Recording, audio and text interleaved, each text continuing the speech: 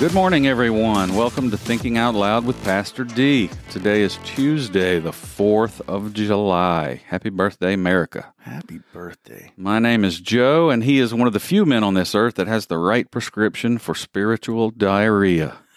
Pastor Dwayne Watson. Good morning, sir. Yeah, I want all you out there to know, I never know what he's going to say at the beginning. He doesn't tell me so that I will have that laugh.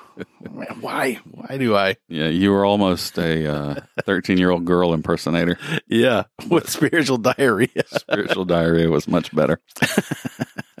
Anyway, everything going all right today? It is now. Did you enjoy your week off last week from the podcast? No, I missed it.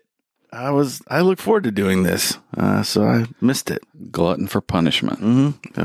It's fun. I got you. God bless all y'all who listened to that last one, though. 3 hours long, and people listen to the whole thing nonstop. And if you got towards the end, you'll get the spiritual diarrhea thing. That's where it came from. Oh, wow. I just forget that those things even get said. 3 hours. That's like flying to Atlanta and back. Yeah, but we covered the whole Bible. We sure did. And with great acumen. Yeah. That's talent right there, folks. Yeah. Whew. Talent at work. Everything. You're welcome. Everything good in Watsonville? Yeah, everything's really good. Sons and daughters of war doing all right? Everybody's fine. You know, let me just mention this. I hope nobody up there listens to this around where Darian works. But some people have had concerns about Darian, his motorcycle stolen. Oh, yeah. Like, what's he doing in Washington, D.C.? Every time I hear his name, that's all I can think is the motorcycle that disappeared. And then last Sunday, I took a swipe at his boss because it was all right. It was Michelle. They wouldn't let him come down, yeah. Right. It was our 29th anniversary. We had it all set up where he was going to lead worship with Kaylee and Micah's playing the drums. Bought the plane tickets and everything. It was done. And then his boss, who was an under shepherd and under pastor at a church where he works in Washington, D.C., said, no, you can't have the time off for no reason. You can't have the time off. And then that guy left. He took off for the weekend and left Darian holding the bag. Oh, no. Man, I was mad, so mad that I said something about it in that sermon. One of the services, maybe I said something at both. Man, that made me mad. I think it was the first one. I might have said it again in the second one. Yeah. And so interestingly, the church he used to work in Florida, he worked there all through 4 years of college. I think all 4 years of college. And then he began there more full-time after college. When he went to Washington, the hardest thing about it all was that meant leaving that church where he was still, like I said, kind of full-time, but not quite. And so that was last October. Well, that same church has offered him a legitimate full-time pastoral position. That was just, he was in the deciding process while this guy at this church did what he did to him. And so Darian was like, that was kind of the straw that broke the camel's back. Like, now I see where I am. I already knew something was wrong, but now I see where I am and that it's not good and I'm leaving. So I think that was God's sign saying, I do think so, yeah. Time for you to move on, my friend. Michelle handled it pretty well after she found out what had happened. That would have been so good if they all three were working together that morning to celebrate our anniversary and all that. But as it turns out, it's a thing that's finally going to get Darian out of Washington, D.C. and back to Lakeland, Florida, which is... He likes it down there better? Yeah, he likes it a lot. Who wouldn't? Yeah, he thought that D.C. was going to be this great, wonderful adventure. And he was there for about a month, got his motorcycle stolen, and realized it's a stink hole, and he just wanted out of it. It's full of politicians. Yeah, it's an awful place to be. I mean, it's a nice place to visit and go see some museums, but live there? Yeah, if you rank the worst things on earth, you're like car salesman, pond scum, politicians. Yeah. So, man, we have so many military people that are part of Coast Life Church all over the world who end up spending some time in Washington, D.C. We have some people that are headed there right now from Coast Life Church Global. And I know that they're always excited about it, but I hope that they get to experience a buffer, like that they get to live separated from all that political nonsense. Right. Where I've heard the museums and all that stuff for all the history. Say it's just filled with stuff. Have you not been? Never. Really? I had a chance to go a couple of years ago, and Jackson and Jalen went. Jalen was a part of some kind of something to do with her high school where she was a junior senator or something. So they got to go off. Jalen got to go off for the week and spend with the politicians.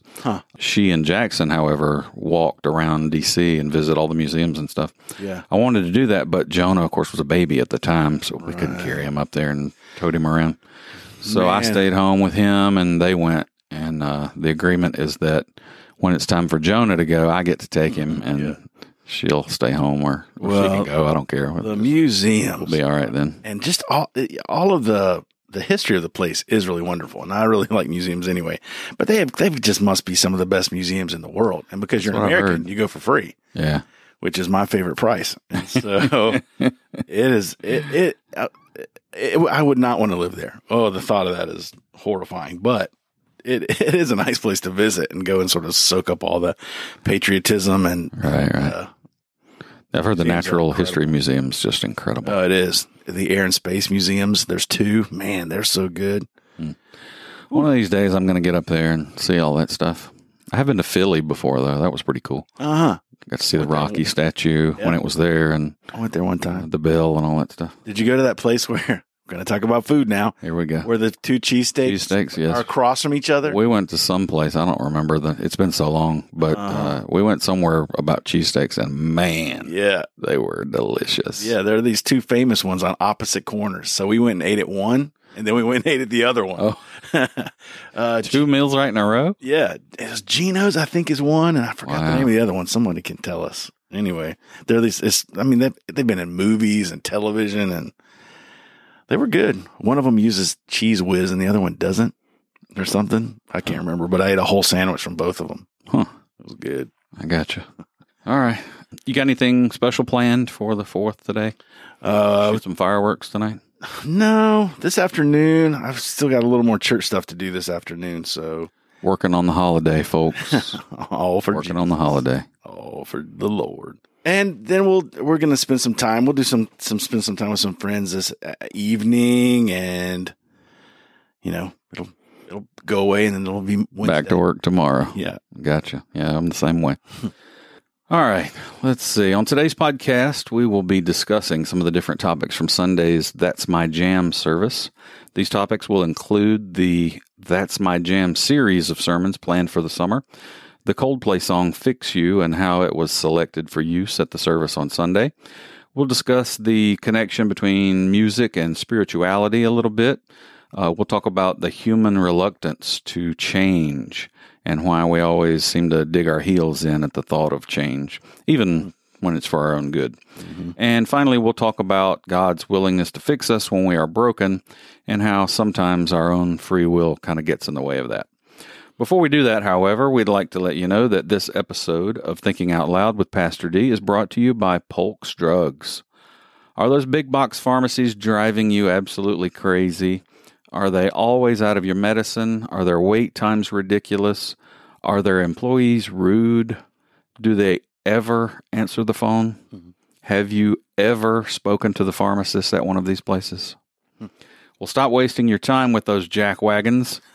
Do yourself a favor and try Polk's Drugs, where we are committed to customer service.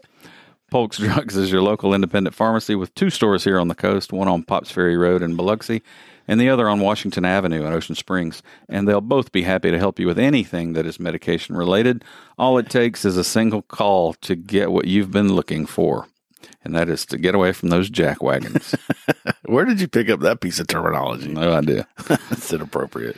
So that's Polk's Drugs in Biloxi. You can reach them at 228-207-0505 or Polk's Drugs in Ocean Springs at 228-215-1020. And with that, I guess we'll get started. I think the one on Pops Ferry has free biscuit Fridays, don't they? Oh, yeah. I probably should mention that, shouldn't I? Oh, man, you can get a free biscuit. So you can get morning biscuits every weekday. We don't do them on the weekends, but every weekday, it's a work day. We do biscuits, and you can get them any way you want them: egg, cheese, sausage, ham, bacon, chicken. Oh, I didn't know that. Whatever you want. But on Fridays, we do free biscuit Fridays. So every person that comes in the store gets a free biscuit. Is that also with stuff on it? Yeah, whatever you want. What? Yeah, chicken and cheese, chicken, egg and cheese, bacon, egg, and cheese, sausage, egg, whatever you want. For free? For free on Fridays. That doesn't make any sense. I'm coming and getting some of that. Come on, whenever you're It's ready. not like you don't have to buy something. Just come in and enjoy your free, delicious biscuit. I'm not responsible for what Michelle says to you later after you get your biscuit, though. We have a couple of people. Sometimes people will come in and they'll try to get all the biscuits. Like, can I have them all? Yeah. And it's like, no, you can't have them all. Just one per person. Yeah. But, if you got somebody in the car or something like that, we'll let you grab two. Or we have this one guy, big dude. He's like 6'8", and just a big dude. And you look at a biscuit compared to him, and it's like, dude, get two. you need two. Oh, wow. So, but most of those folks, it's surprising. They come back during the other days of the week and they'll buy a biscuit. Yeah. But free biscuit Fridays. That's amazing. We've had really good luck with that, so we're going to stick with it for a while. See how it works. I can't believe you can. I thought it was just a plain biscuit for like, here's your biscuit and here's a butter pat. Nope. Enjoy. But that would be great. That's the first thing people say, especially when you advertise like online. Like we put a Facebook ad up, and the first thing somebody said was, "Yeah, they just give you a stinking little biscuit, and that's it." And I was like, "No, you get it any way you want it. It's You legit. can ask the girls will make you something. You want something strange. I want chicken and bacon. Yeah. Okay. So they'll put chicken and bacon on it. You can have it however you like. Man, go to Polk Drugs, get that free biscuit, and then something to Yes. drink in there. I bet the coffee must be so good because you're a coffee Yeah, I like coffee. fiend. So we have that. We have the New Orleans roast coffee. Miraculously, it's the same coffee we serve here Weird, really? at Weird. church on That's Saturday. something. On Sunday, excuse me. Some of the finest in the land. Finest in the land. Okay. Then we do talk about food a lot. Then you're just up the road from, what's the donut place? I forgot. Shipley's.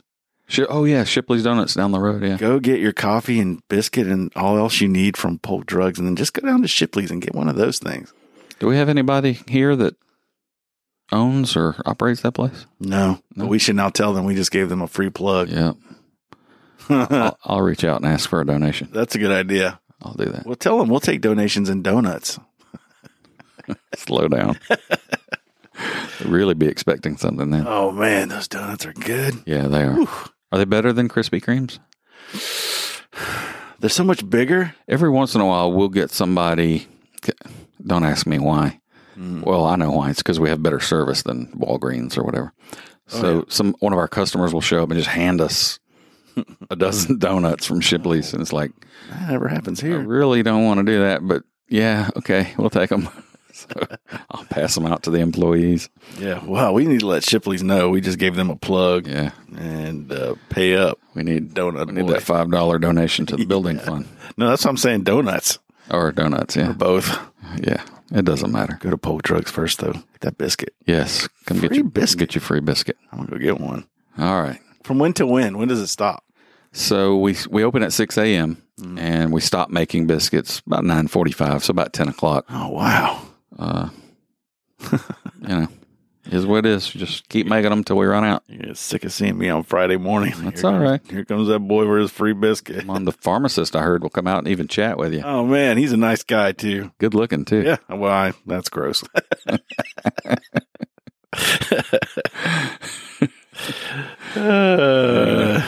Joe's a very handsome man. I know. Yes, I am.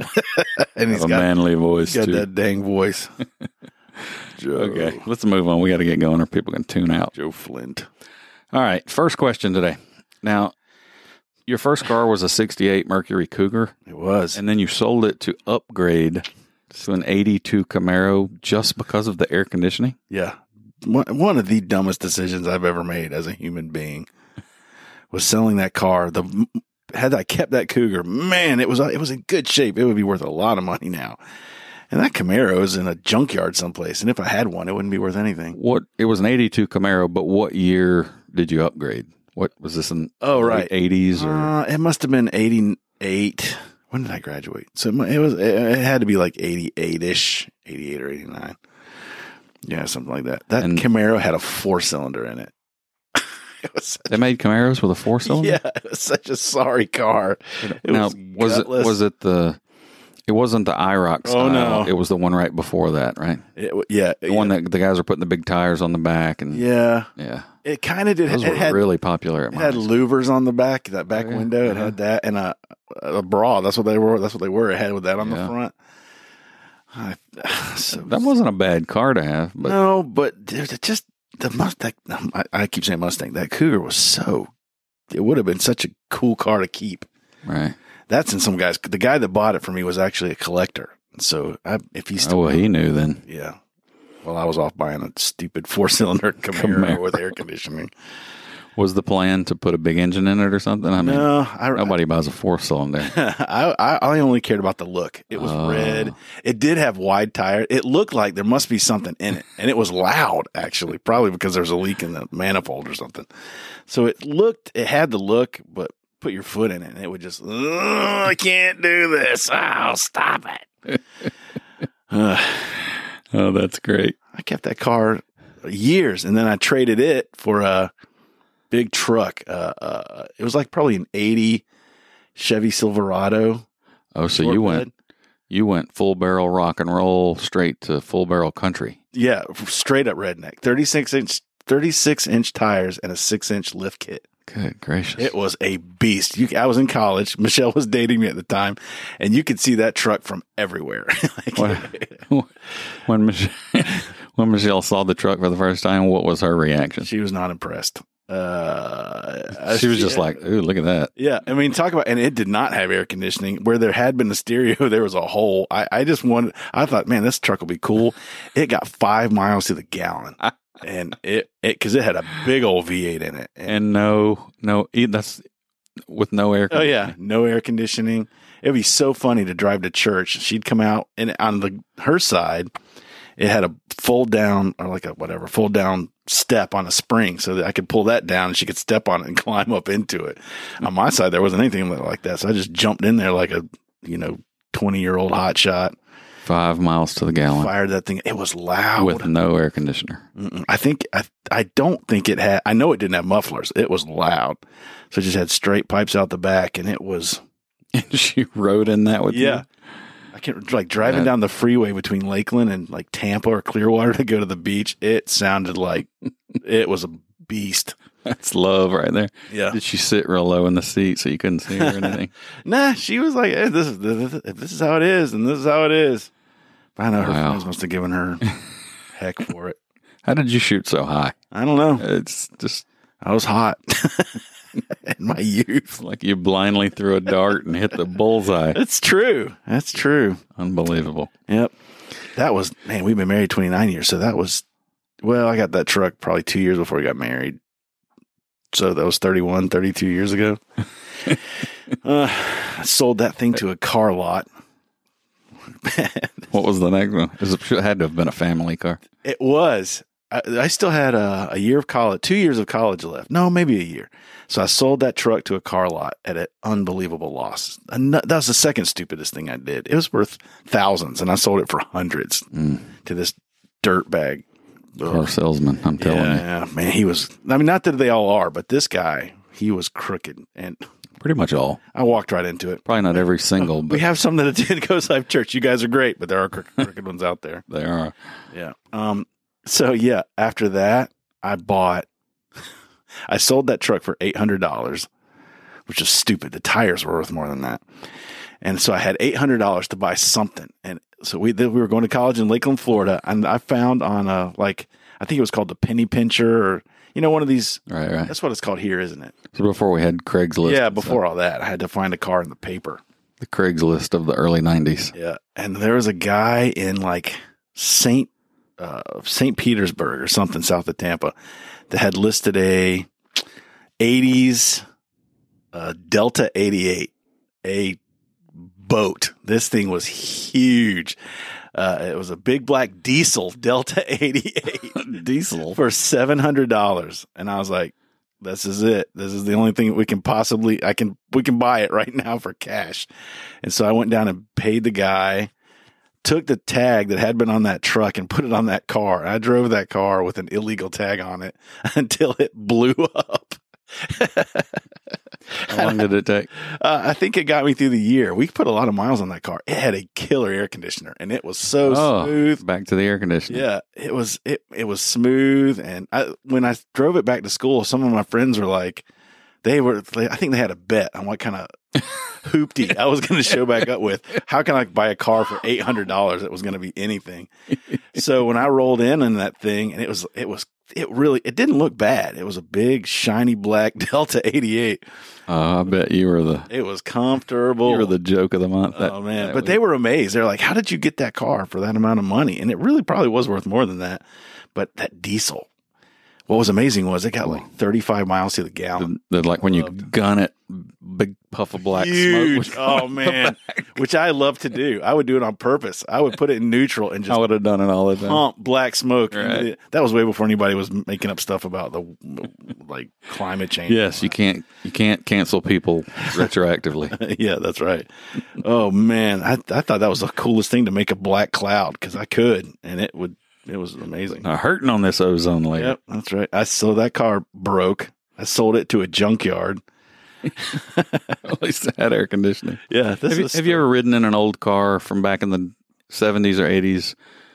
These days with the air conditioner going? Oh, yeah. They're terrible. Totally terrible. They just, they don't work well at all. Or maybe it's just hotter now. I don't know. Mm. Climate change and all that. Yeah, must be. Who knows? Are you a climate change denier? You know me, Joe. I don't care. Like, the world is toast, ladies and gentlemen. There is no saving it. God can't wait to implode this mess. You think that'll be part of it? How we've treated the globe? They were for a long time. They were calling it global warming. Yeah, which is kind of the or the opposite. So I'm a scientist. Mm-hmm. I understand the science of it. So they got away from global warming because everybody heard global warming and they thought, oh, it's going to get hotter. But it's not really how it works. What it should have been is global wetting because it gets wetter. Yeah. So because of the heat, that is basically the earth insulates itself with moisture, the water vapor in the air. Me too. Yeah. So if the temperature of the earth goes... That was so good. Oh, man. So if the temperature of the earth goes up by like a tenth of a degree, you have so much water that goes back into the atmosphere that it creates, what it does is it creates cycles of weather. Mm-hmm. So thunderstorms or floods or hurricanes or whatever that are worse than they were before. And that's why, ask any insurance agent, are we seeing more storms that are tearing stuff up, or are we seeing less? Because they know, they do the percentages, and they'll all tell you it's worse now. Yeah. And it's all because of climate change. Right. The earth is getting hotter, and it's causing more water vapor in the air to insulate the earth and make it even hotter beyond that. Mm-hmm. So scientifically, that's what it does. Now, the question comes... Is man responsible for it? Right. And that I can, even as a scientist, say we don't know. Yeah. So there's no answer to that. Yeah. I'm so thankful that you are that you have that sort of scientific mind, because some of these guys that say, oh, we know people are doing it. I know they're lying. They don't know that. They're making it up. Well, the science they're not making up.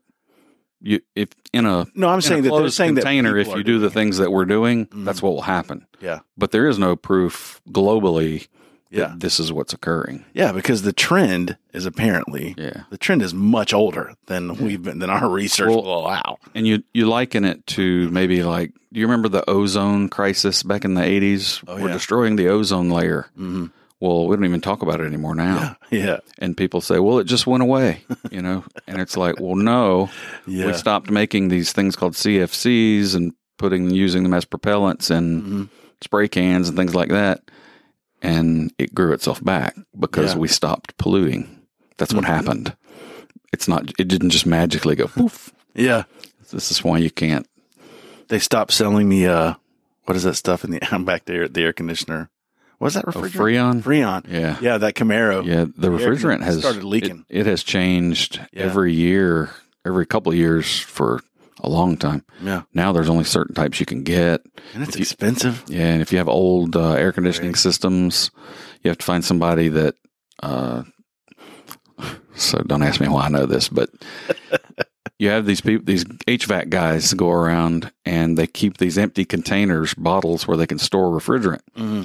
If they come upon an old house that has an old air conditioner, and miraculously these things are still alive and working because they used to make them right, but they make them now where they only last about 10 or 15 years.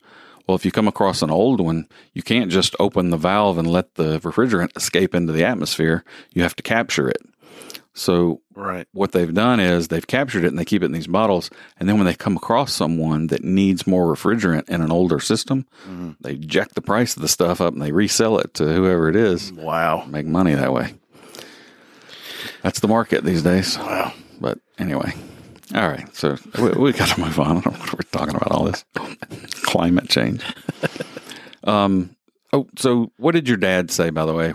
I was thinking about my dad when I bought my first car. Oh, yeah. So I found this Nova, and I wanted it so bad. It had a 350 in it, and I wanted to tinker with it, put a little cam in it, and I wanted to go fast. Just like every other high school kid. My dad would not let me do that. My dad was the cheapest guy ever. Like for air conditioning, we had the RD55 air conditioner in our car. Yeah. Roll down the windows and go 55 miles an hour. It was awful. And even if we had an air conditioner in the car, he just wouldn't run it because it burned more gas. It was terrible. But anyway, did your dad not step in at some point and say, "Look, you got to keep this car"? He was like, bleh. I think he felt like, oh, well, Dwayne is at least learning the art of the deal. Like he's going to make good decisions or bad decisions. And so he didn't see, I mean, when I sold that car, my first car, my Cougar, I sold it for, way more than I bought it for. So he was like, right on. He's making some money. I bought that Camaro. My dad was like, well, I don't really know a lot about that Camaro, but I got a good deal. Like I haggled with the guy that was selling it and I got it for a pretty good price. And so I think he was tracking along with me. And then when I traded it for the truck, I think he was thinking that is a good trade, but then I blew it when I sold it. When I sold that truck to the dealership, I remember my dad saying, "Dwayne, what have you done? Have you not learned anything? Never do that." And it was too late. I had already done it. And so then from that big truck down to the Delta 88 till it blew up and I sold it to the junkyard. I think my dad had pity on me because I was talking to him, told him all that had happened. And so he said, there's a auction coming up here in North Carolina. It was at the end of the school year. Get rid of that car, junkyard, get all your stuff home. So I had to rent a truck to get all my stuff home. And he said, we'll go to the dealership. Go to the auction. A friend of mine is going to get us in. We'll get into that auction and we'll find you another better car. And so he loaned me the money to buy my next car, which was a 85, 86, maybe something like that. Chevy Blazer, an S10 Blazer, and it was like sweet. Yeah. Red and silver. It was in great condition. I got a pretty good deal because it was from the auction. And I drove that thing until Kaylee was born because we then needed a minivan. And so I sold that. So you've always stayed on the American cars then?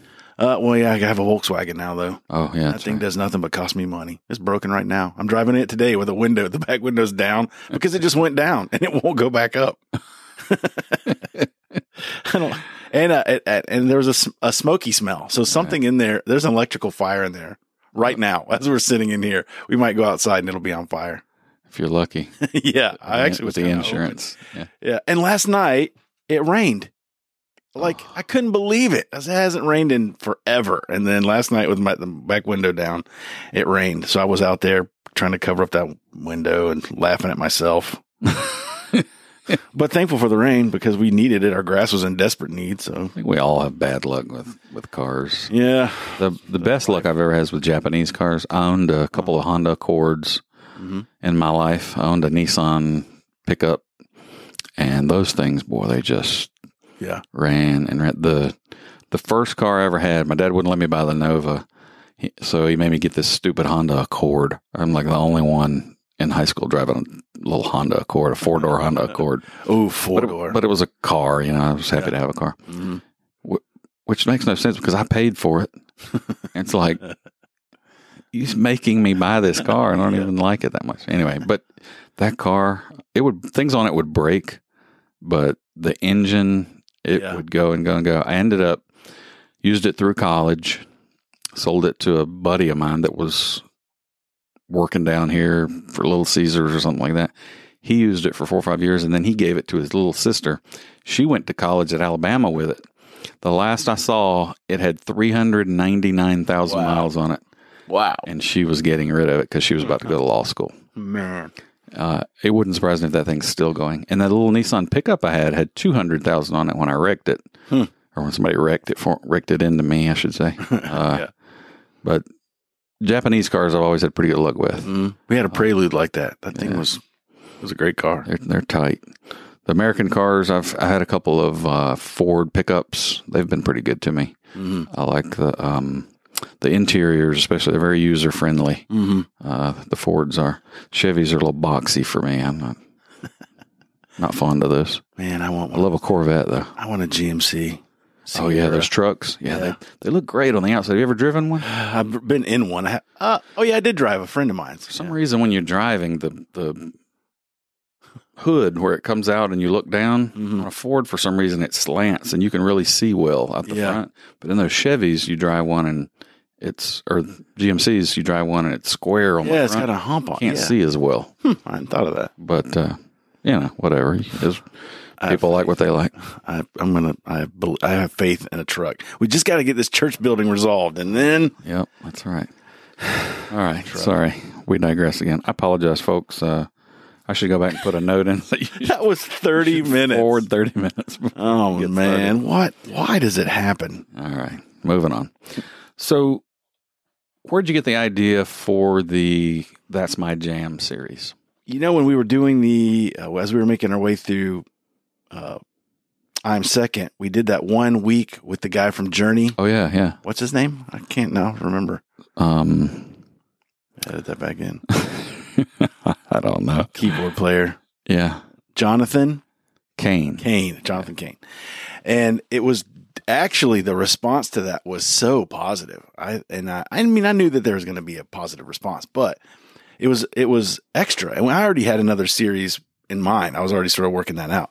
But the response to that Jonathan Cain emphasis Sunday, I changed my mind. I thought, man, we should build a series just around music. Oh, wow. And so that's what did it. I started that next week, changing everything for the series that we're now in. That's My Jam. It took me a second to think. I talked to Dave and I was like, man, what do we name it? What would it be like? It's very dependent on Dave and the band's. Oh yeah, because they have to learn how to play the songs. Yeah, mostly, not all of them, but most of them. Dave didn't tell me to say anything, but I can tell you that song that you used last week is hard to learn. Very hard to sing and to play. I mean, it was when you're singing and the things that you're singing don't correspond with the downstrokes. Oh man, yeah. It's on the guitar. Yep. It's really hard to keep time. That song I was watching them because I understand that to some degree, and I was watching them count in their mind. They have the click track in their ear. Yeah, but that's for the music. Yeah. And so to watch the band plus him singing, and he was playing the same thing. Like the Coldplay guy doesn't play maybe he does play the guitar, but when he's singing, he's not playing the guitar. I think so, yeah. And because he's narrowly focused on just the vocals, and Dave was doing both. Still played, still sang. Jason pulled the riff off just right, and he always does it. Right? Yeah, he's good. And then to see Ben sort of count off doing the drums, and Charlie. This is interesting. Not everybody knows this. Charlie, the guy who plays the bass, generally on the right or the guitar, is blind. And so he has to memorize every song the week before. He knew, I don't know how far in advance he knew, but he knew the song was coming. So he had to memorize everything. The click track has got to be in his mind, not in his ear, because if he covers his ears, he loses every contact to the outside world because he can't see. Right. And so he's memorized everything. He's counting down or counting up, or he's got to get all the timing just right. And if you're not in a band, you wouldn't necessarily know this, but while the drummer is in charge, the drummer has always got has always got his eyes on the bass player, because the bass player, that kick drum's got to be at the that's same got to be time. exactly right. And so Charlie's doing, without seeing anything in the room, he's only by hear and essentially feel and just by the timing in his mind, getting everything just right. And that song is extra hard in every area. So the way that I just knew all that was happening, and I was just so thankful for them. Like, man, they did a really good job. If you didn't happen to watch or listen to Coast Life Church services this past Sunday, please do. It was a great Sunday. Still online if you want to go Be there watch forever. Yep. All right. So this whole That's My Jam series, that was your idea? It wasn't like a... Yeah, well, I feel like, I was really inspired by that one really great Sunday morning with Jonathan Cain. That's really what gave me the idea of it all. Right. And so then I talked to Dave and we just sort of hammered it out. How do you pick the songs? I mean, have you picked them all going forward? Or we have them all planned for this month. And loosely, I haven't talked to Dave about next month's songs, but I do have a list.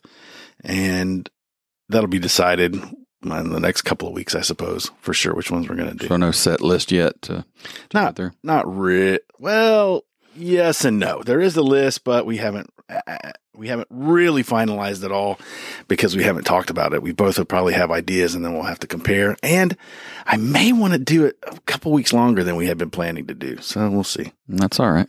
Yeah. Nowhere to go but heaven. Yeah. Amen. Yeah. So are you going to use any of the old gospel songs? Because you're talking about memories being associated with the songs. Yeah. All I can think about is there's a couple of songs when I hear them, man, I go right back to that pew when I was 9 years old and, singing that song. Me too. A few weeks ago, I mentioned that's the Hallelujah chorus and how that was playing the night that I first gave my heart and life to Jesus. Oh, yeah, that's right. Dave listens to this podcast and that next Sunday he played it. Oh, he came to the end of a song and he added the Hallelujah chorus to the chorus or whatever it's called, that Hallelujah song to it. And, it was, worship was it's always really good anyway, but it was really good. Did he hear it on the podcast? He heard me talk about it. Oh, wow. So he added it. One of our 4 loyal listeners. Yeah. And I knew that's why he was playing it because I don't think he's ever played it before. And I had my head down and my eyes closed and it was just a great worship morning anyway. And as soon as he played that, I knew that he's playing it because we had talked about it. And I didn't look up though.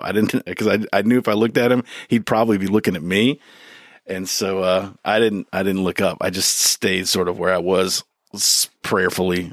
And until after the service, he was like, "Did you catch that?" And I was like, "Oh, I caught it. I know what you did." Nice. I didn't even like I'd have noticed, but I didn't. Yeah, it was great because just like you just said, when that song plays, bam, I'm right back at that pew at Full Gospel Assembly of God in Cary, North Carolina, with my mom saying, "What's happening? What's happening to you right now?" Dude, when you think of those old songs, is there one that comes to mind that you remember?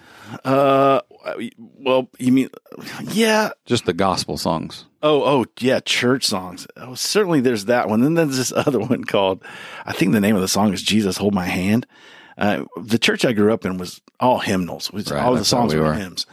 And so that happened to be one of my dad's favorite songs. And the lady who played the piano in the church that I grew up in, Mrs. Seymour, Valeria Seymour, who has gone to heaven now, she was a killer pianist. Unreal. Like, I've just never known a pianist who could play the way she could. She was unbelievable. And she would tear that song up. It was, for a hymn, it was a pretty high energy song anyway. And then, man, once she would boom, boom, boom, boom, and she would just bang, take off like a rocket. And I just knew every time that we sang that song, my dad was loving it. He would lead worship sometimes. And he was really good at it. My he's got a good voice. So does my mom. They're both really good singers. And so, have you heard Joanne lately singing? Yeah. She is really good. Really good. Yeah. She sat there in the pews for these years she's been at Coast Life Church. Shame on her. On the sly. And I kept telling her, we're just going to give you a microphone right here. And I know I always knew she was willing. But, she was waiting for the opportunity, the invitation, I think. Yeah. So, her voice, I think, complements Dave's pretty well when when she backs him up. Yeah. It sounds pretty good. Yeah. The one song I remember, or if you asked me to come up with one, in my church, I grew up in the South. It was all gospel songs and the hymnal, but it was more like country gospel, I guess. Right. I don't know what you call it, but There was the song that always had the one that had like the sub chorus. It was called "When the Roll is Called Up." Oh Yonder. yeah, You remember that? when the roll is called up yonder, I'll be there. Oh yeah, I remember that. I'll never in my life forget that song. And all the men would sing the sub chorus as the ladies sang the other part. Man, finish at the end. I just thought that was fantastic. But I mean, there were other songs. I mean, I can remember. What was that? I'll fly away. Oh yeah, way old glory. I'll fly away. Yeah. Some glad morning. And what's wonderful about all that is, how there is no other way to say this. In predominantly, all Southern churches, there is a difference on clapping on 1 and 3 and 2 and 4. Oh yes. So the clapping on 2 and 4 is soul. Like that's.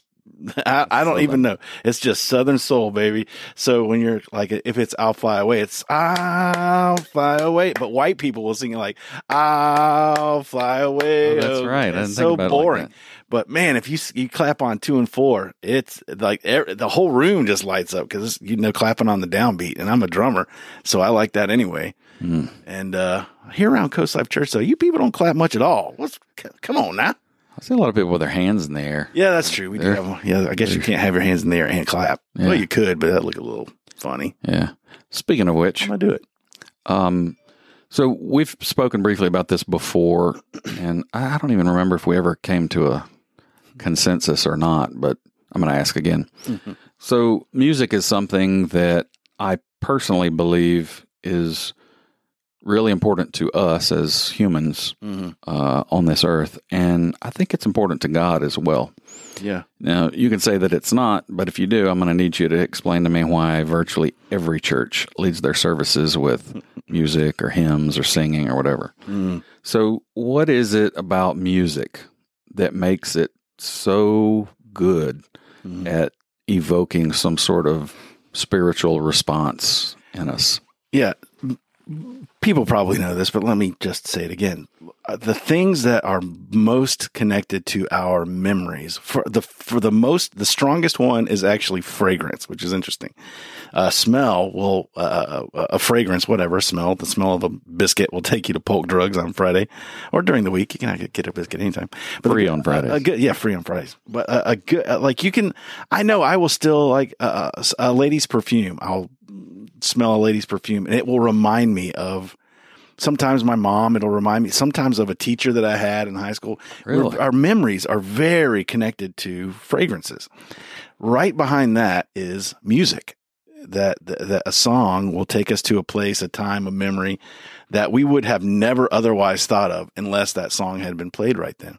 It's just because we have an emotional engagement to things that happen that affect us, sort of deep in our psyche. And that's where music is, where our emotions are, things that immediately attach to our emotions. And so we do have an emotional connections to things. I mean, to fragrances, especially because of food and survival. And so there's something about that's just a wonderful part of the creative process that God built into us. And then right after that, the next thing that touches us that deeply is music. And it's in Scripture, especially David, who was very musical. He would actually connect fragrance and music. He said about Jesus, fragrance or taste, and taste and fragrance are sort of connected. He would say about Jesus, taste and see that the Lord is good. And he talked about how the Lord was a sweet smelling savor. And Jesus himself he described himself all through Scriptures as being, I think I said delicious at some point, which isn't. That was last Tuesday. Here we go again. Yeah, I know. But there's this incredible association between music and memory that is creation driven. Because he knew that we needed something that could just push a button in us right away, that just immediately brings me to the realization that Jesus is here. I'm in God's presence. And what could do that better than music?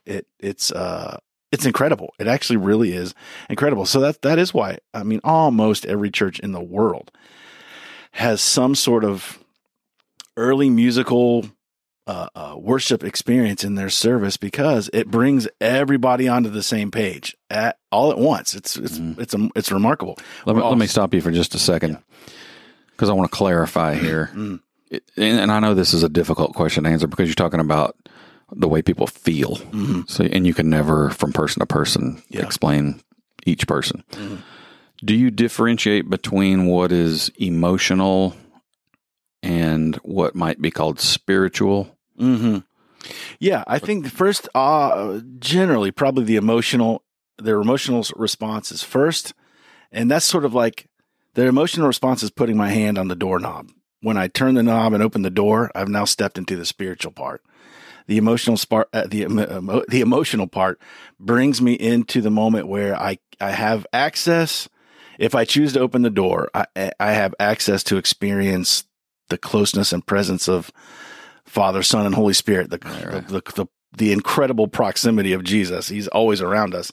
But, the music brings me to an emotional place where, okay, I now have the opportunity, if I choose, to take that next step, or to, as I said, to turn the doorknob, to open the door, and to realize that he was there all along. And they're just, what better? I know what it's like to like preach before there's been any music and afterward. And preaching before music or before worship and after is very different. Is that how it developed in church, you think? To open the spirit, basically, to be receptive to the message that was coming? And that was an old tradition, like is tradition even the right word? It was an old practice in the Old Testament. They would worship before there was speaking at all through Passover and through synagogue in the New Testament, and still now. In Messianic Jewish churches and in churches that did not follow Jesus, or synagogues that did not follow Jesus, still, where there is a gathering, even in Muslim, they sing too? They sing. There's music. Oh, wow. Because it sort of steadies every individual soul. It does create an emotional connection between the person at the front and the people out in the crowd, but it also connects everybody inside. I've said this before too. I know that when we sing, we're all praying the same prayer at the same time. When does that ever happen? It can't happen unless we happen to be singing a song, and then suddenly we are everybody in the room saying exactly the same thing from our heart and our mind.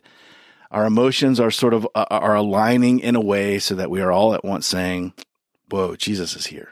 Right. I'm aware of that. That's interesting about the Muslims. I didn't. Yeah, they use music too. Are there like Muslim hymns or? They do have songs. So, just a few weeks ago while I was traveling, doing some mission stuff in other parts of the world, I had a long layover in Morocco, and which is not completely Muslim, but it is heavily Islamic. And man, several times a day, out loud, all over the city. It's a call to prayer. You're kidding. The call to prayer. And so their call to prayer is musical. And so is that what the songs sound like? Just like that, except worse. Wow. I mean, it's rough.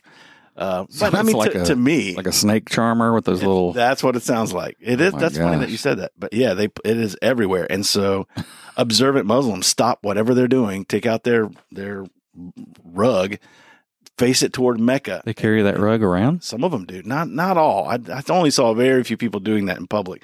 But I did see some people when the time for prayer, it's signaled by a song being sung by some guy somewhere, and it sounds tragic. But they're moved by it. For them, that's a part of their upbringing, and so they're moved by it. They're reminded by it. Oh, this is the time that we are going to now pray. Can you sing that again so we can have it in our heads? No, I don't want to do it again. And so they face Mecca from wherever they are, and all at once pray, if not the same, very similar prayers all at one time, which I could really now go on a rant about Islam and the way that I didn't mean to bring that. Mimics Christianity as Satan is wont to do. Right. So yeah, there is there is sort of a fake effort that is all emotional that never really does translate into a spiritual connection with Jesus. But for we who are in Christ, we find. Is that what we get when we hear songs that aren't necessarily spiritual, but they touch a memory that we have or something like that? So you hear, for example, somebody hears a love song that they associate with their husband or wife or something like that. They might get emotional Yeah, yeah, for sure. Like, yeah, the emotional response that we had to a song back in the day is the same one we'll have again when we hear it now. In our wedding, we had one song by White Lion. Which one? I can't remember the name of it. Oh, you're in trouble. Oh man, sorry, Michelle. She won't remember the name of it either. But as we walk the golden aisle, I bet she down the pretty aisle. I just don't remember the name of it, but I remember the song. White Lion. Yeah, I know. It's so awesome. You could probably afford them at a wedding right now if you wanted to have them. I wonder if they're still around at all. You think they are? In your 30th anniversary counter next year? Oh, yeah. We should You should hire them out and let them come down. And play that song. Yep. It's not I'll Be There For You, is it? I'll be there. No, that's not that. Well, that's Bon Jovi. Song. Yeah. I wrote that. Was on there too. You had that at your wedding? No. I would have though. Man, I wanted to be that dude. I still do. I saw a video of him the other day. He's way older than me. Still a good looking guy. Totally. Have you ever been to a Bon Jovi concert? No, I never did. My wife carried me to one. Surprise. She carried you to one? Yeah, That's she took me. She paid for it and everything. I have an image of Karen carrying you. Oh, no. Not quite. She doesn't have the strength for that. Although she's in really good shape right now. But no, she couldn't carry me. Like a piggyback. No. She got tickets to a Bon Jovi concert, and I'm a sucker for those 80s rock and roll stuff. I would love it. So this started a long time ago. I have some sort of sickness. I don't know what it is, but I feel like I have to see all the good bands live. And I just love live music. Yeah. I don't know why, but whatever.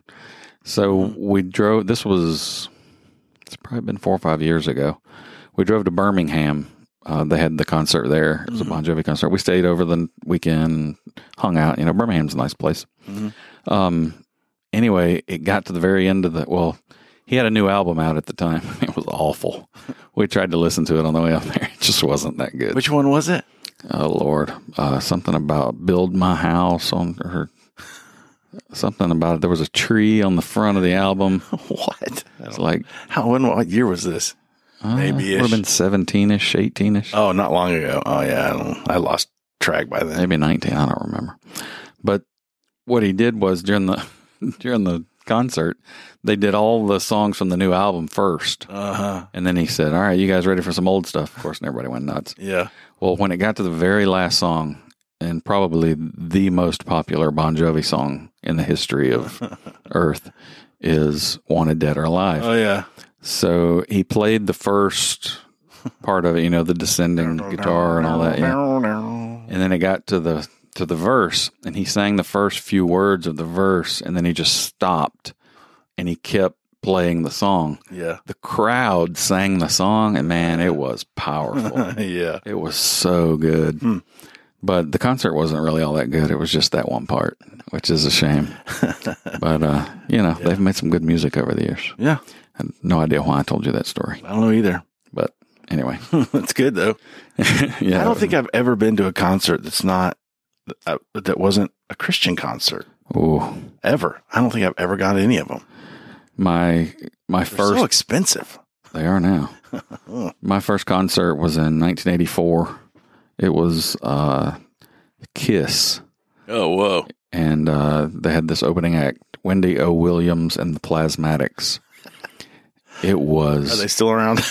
She's not. She died of HIV. Oh, boy. That took a turn. It was awful, terrifying, and amazing all at the same time.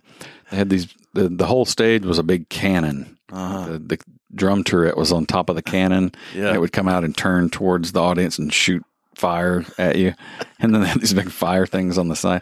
This was back at the beginning of pyrotechnics, I guess. Right. These big, huge flames would come up probably 20 or 30 feet in the air. And when they started, man, you could feel it way back in the back of the Coliseum. Whoa. So, of course, I came out of there. My eyes were like saucers. There were people so drunk. They were vomiting all over the place. It was just mayhem. And I was like, yeah. This is awesome. Wow, our youths were very different. After that, it was like I had to see them all. Well, I told you my mom thought that Kiss. Do you remember they were Kids in Satan's Service? Yeah. Oh yeah, all that stuff. Well, my parents thought the same thing. They wouldn't let me go. But one of my dad's friends, his son had an extra ticket, and they invited me to go. and I wanted to go. My dad said no. Well, for some reason, they were promoting it on TV or something, and he watched an interview with them, and he said, "These guys aren't for Satan. They're just a couple of idiots."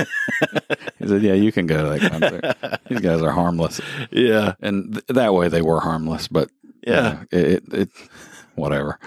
It just after that, I had to see everybody live. That was great, and I've seen some good ones, man. Christians too, you know. Yeah. I saw some really great Christian concerts. I saw Stryper back in the day. They were awesome. I never. I just think of Christian music back then. Did you? Stryper was here. Yeah, or they're coming recently. They're going to be here. Maybe it was it last week or this week? I just saw the billboard. I was like, "Whoa, Stryper!" Yeah, my one of my friends is a runner for one of the casinos. Yeah. He's going to be their runner. Oh, for free. He'll get to go to the whole thing. Oh, yeah. He gets to see all the concerts, but he has to do the running before. So they come into town, you know, it's like, hey, man, I need a new pair of jeans. Right. But he gets to meet all the bands, which is cool. He had Billy Idol one time. He said he was really cool. Said he threw his bike in the back of his truck, drove him down to the boardwalk, and he rode his bike up and down the boardwalk all day. It's just because if you saw him on a bike, you would be like, was that Billy Idol? Yeah. But apparently he would tell you if you stopped him. Oh. Like, yeah, that's me, mate. Come to the concert. And he gave his lip. He gave some tickets away that night. Man. But said he was a really cool guy. And there's other guys you wouldn't think that are that way that are just buttholes. Yeah, I bet. Yeah. You didn't hear it from me, but Jamie Johnson may be that way. Oh, really? Yeah, I like his music too. But whatever. It's easy to start thinking that you are as great as people think. Yeah. That's why we don't all get famous and rich and all that stuff. Well. Okay, so moving on. We're over an hour already. Wonder why. Okay, so we spoke about the topic of music and how it evokes a spiritual response. You mentioned the fragrances. Are there any other things that you can think of that might evoke this kind of response from the spiritual self? Yeah, I think, sometimes we kind of crave that. We'll have just a really moving experience at church, or all the kids are about to go to camp. The teenagers, the younger kids have already had camp this summer so far. I mean, already.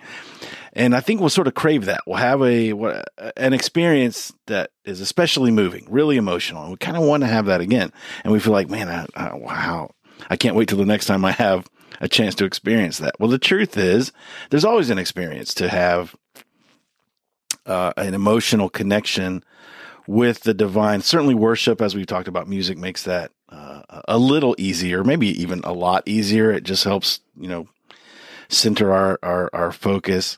But also conversation, like, if I say the word prayer, sometimes people's eyes kind of roll over. I mean, not roll back in their head. Roll back in their head. Yeah, a little bit like, oh yeah, prayer. I know. So I just want to say, that a little differently. Like right now, people are listening to our conversation, to you and me talk. God bless them for this hour about whatever all we've talked about. But they're listening, and I know, and people keep saying to me, like, they just would love to be in here and listen to it, like right here in this room, to just be a part of it. Really? I know. It's so funny. Who are these crazy people? There's probably medication for that, but please don't take it. We want you to listen. And if you get it, come to Polk's Drug. Free Biscuit Friday. Free Biscuit Fridays. Yeah. So this is how I wish that people would see prayer. I want people to see prayer the way they imagine you and me talking, because this is what prayer is supposed to be like. My conversation with God, your conversation with God, just two guys, or a guy and a lady. God's always a guy. So just sitting down or whatever, driving in the car, whatever, and just having a chat about anything, talking to him about anything. Not all the, there's no special cues. There's no special pattern. I mean, Jesus, when the disciples asked him, Jesus, please tell us how to pray. He was like, well, here's some words for you. He gave them a guideline because they wanted one. We don't have to have a guideline to talk to him. We need to get in the habit of having a conversation. And some people would then say to me, yeah, but I can talk to him, but I don't hear anything back. Perhaps. Not out loud. Perhaps you're not going to necessarily hear his voice, but I know that when we talk to him, he does respond. He wants to. In fact, I've said also many times, he's always saying something. We just have to get in the habit of listening. And that is why people enjoy worship so much, because it makes that communication so much easier somehow, because it's immediately emotional, because the music is emotional and the words are generally just right in whatever song it is we happen to be singing. There's an immediate connectivity. So what I want to do when I'm having a conversation with God is I want to experience that same connectivity, which is to say things that are meaningful, but then to also listen. I don't have to be in a worshipful atmosphere to have a good conversation with Jesus. But let me say this. There are some people who just have to have music playing. They need some songs playing, they want some songs playing in the background, and that helps. I'm that way. That helps that conversation. Michelle is really that way. And I still now, she'll be listening to music. And I'm like, what are you doing? It's 2:30 in the afternoon. And why are you playing that right now? Why is it? You seem a little like somber. And she's like, I'm praying. I'm like, oh, I'm sorry about that. I didn't realize. I apologize. Bug off, dude. Yeah. And she doesn't have a bad attitude, but there have been times when I was like, what are you doing? It's like, stop it. And she's like, I'm praying. I'm like, oh, I'm going to hell. Sorry. And I have to walk away. I'm really not necessarily that way. I don't really think about, man, when am I going to listen to some music again? But I think that makes me weird. That's not normal. It's really probably abnormal that when I listen to the radio, it's generally I'm learning something, not listening to something. And so if for those of you that might struggle to find some emotional connection to God when you pray, when you have a conversation with him, go ahead and turn on some music that just helps your heart, helps your soul steady and maybe refocus.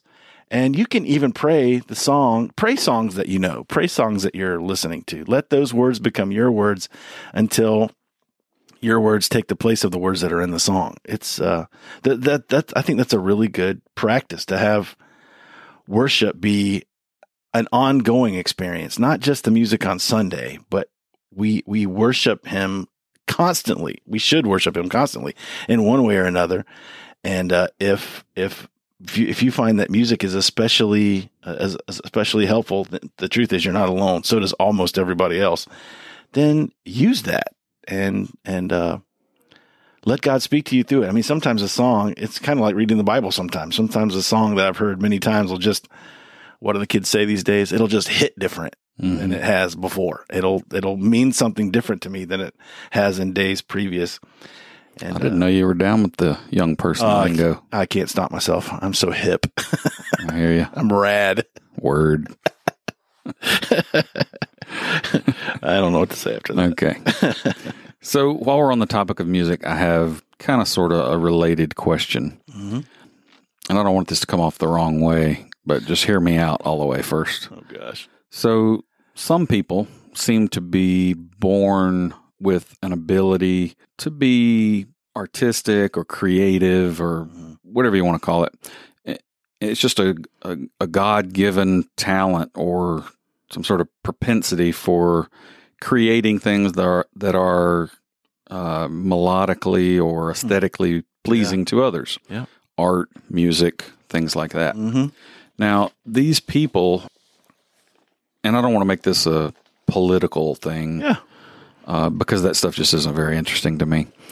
But I do want to know, is there something intrinsic in these types of people who have these particular types of talents to gravitate toward things that don't, and this is just to me, I'm not speaking for anybody else, that just don't always seem to be right. Does that make sense? Of course, yeah. And I'm not, it'd be easy to use the political out. Why are these people always liberal? Sure. But I don't mean it like that. Yeah. I just mean that they seem to see things in a different way than I do a lot. Mm-hmm. And I like to think I'm kind of creative, but I'm nothing like some of these musicians and artists and things like that.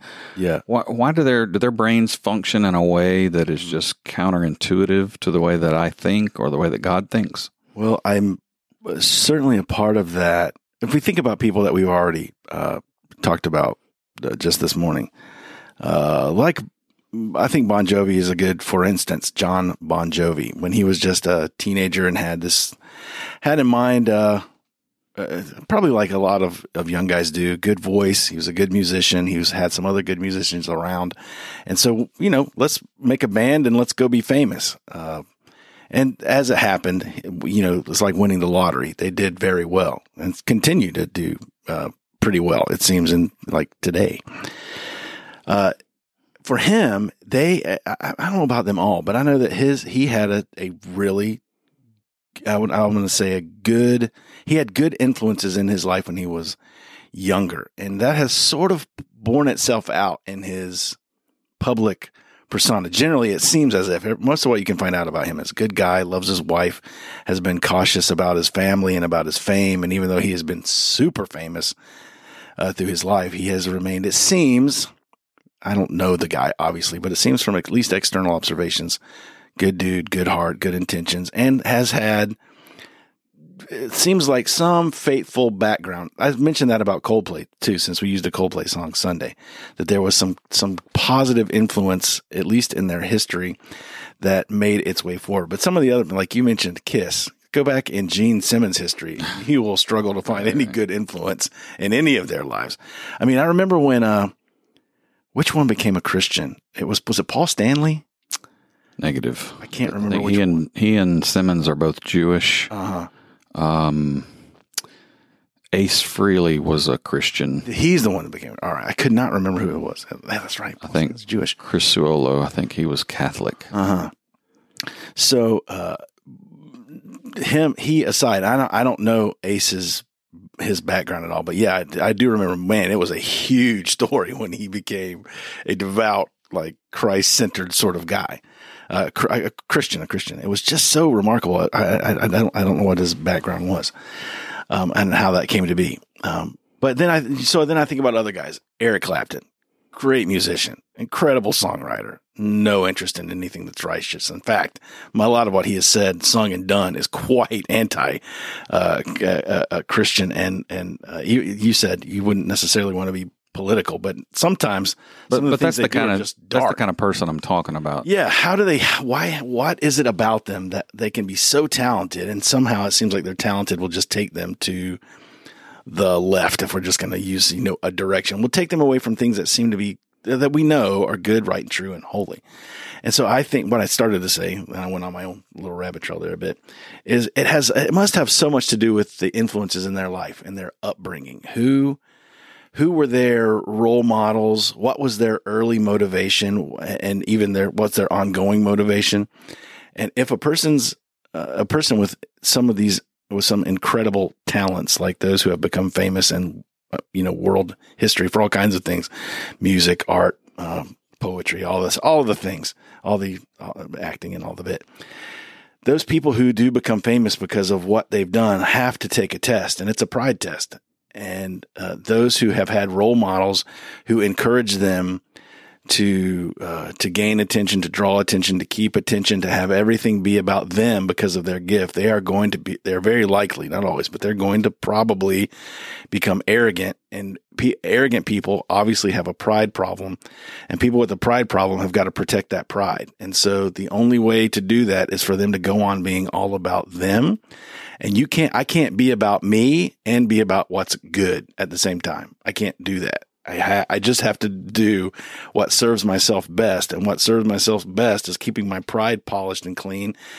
And the only way I can do that is by making sure that everybody likes me, everybody agrees with me, and whatever seems popular, I better just agree with what's popular. Because if I don't agree with what's popular, then I'm going to become unpopular.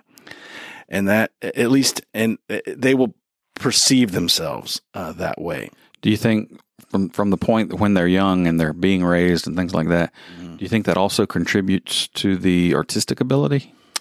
Well, that's something I certainly would contribute to the way in which that artistic ability is used. I think that those gifts are supernatural gifts, and there has to be something about the way that gift develops. There must be a sort of an effect on the development of any sort of gift that you and I, or anybody has. All right, you hit on a good point right there. You said supernatural gifts. Yeah. Because some of these things that these people are capable of are just beyond what a normal person could do. Yeah. Yeah. I think that, like, I'll see somebody playing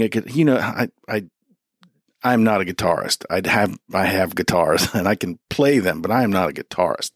But I will see these guys. In fact, you are a good guitarist. I've seen you play. That's debatable. And I watch your fingers, or we talked about Jason and Charlie. Yeah, Jason especially. Man, I see you guys doing the things that you can do, and I'm like, I got the same hands you do. I got the same fingers. I understand the guitar. I can play it and hold it. And I know how to do it, but I can't do that. Why can't I do that? Now, I know in lots of times it has to do with time, practice, energy, bloody fingers. Like sometimes you got to earn it. But you also know that sometimes some of these guys just do it. They just pick it up and they have some kind of gift. Yeah. There's certain artists, Beck, for example. Yeah. The guy plays like 18 different instruments or something. Yeah. And sings. And it's like, it doesn't make any sense. He has some sort of supernatural ability to recognize what's going on in these instruments and it's to fascinating. Make inanimate objects make sounds that are pleasing to the ear. Yeah, it's incredible. And I do think, I talk about the super liberal guy, by the way. Yeah. Yeah. It is a silly phrase, and we've all heard people say this: make a deal with the devil. I don't really believe there is any such thing. Like these people sell their souls to the devil, act like there's a contract, and the devil comes and says, "If you do this, then I'll do this for you."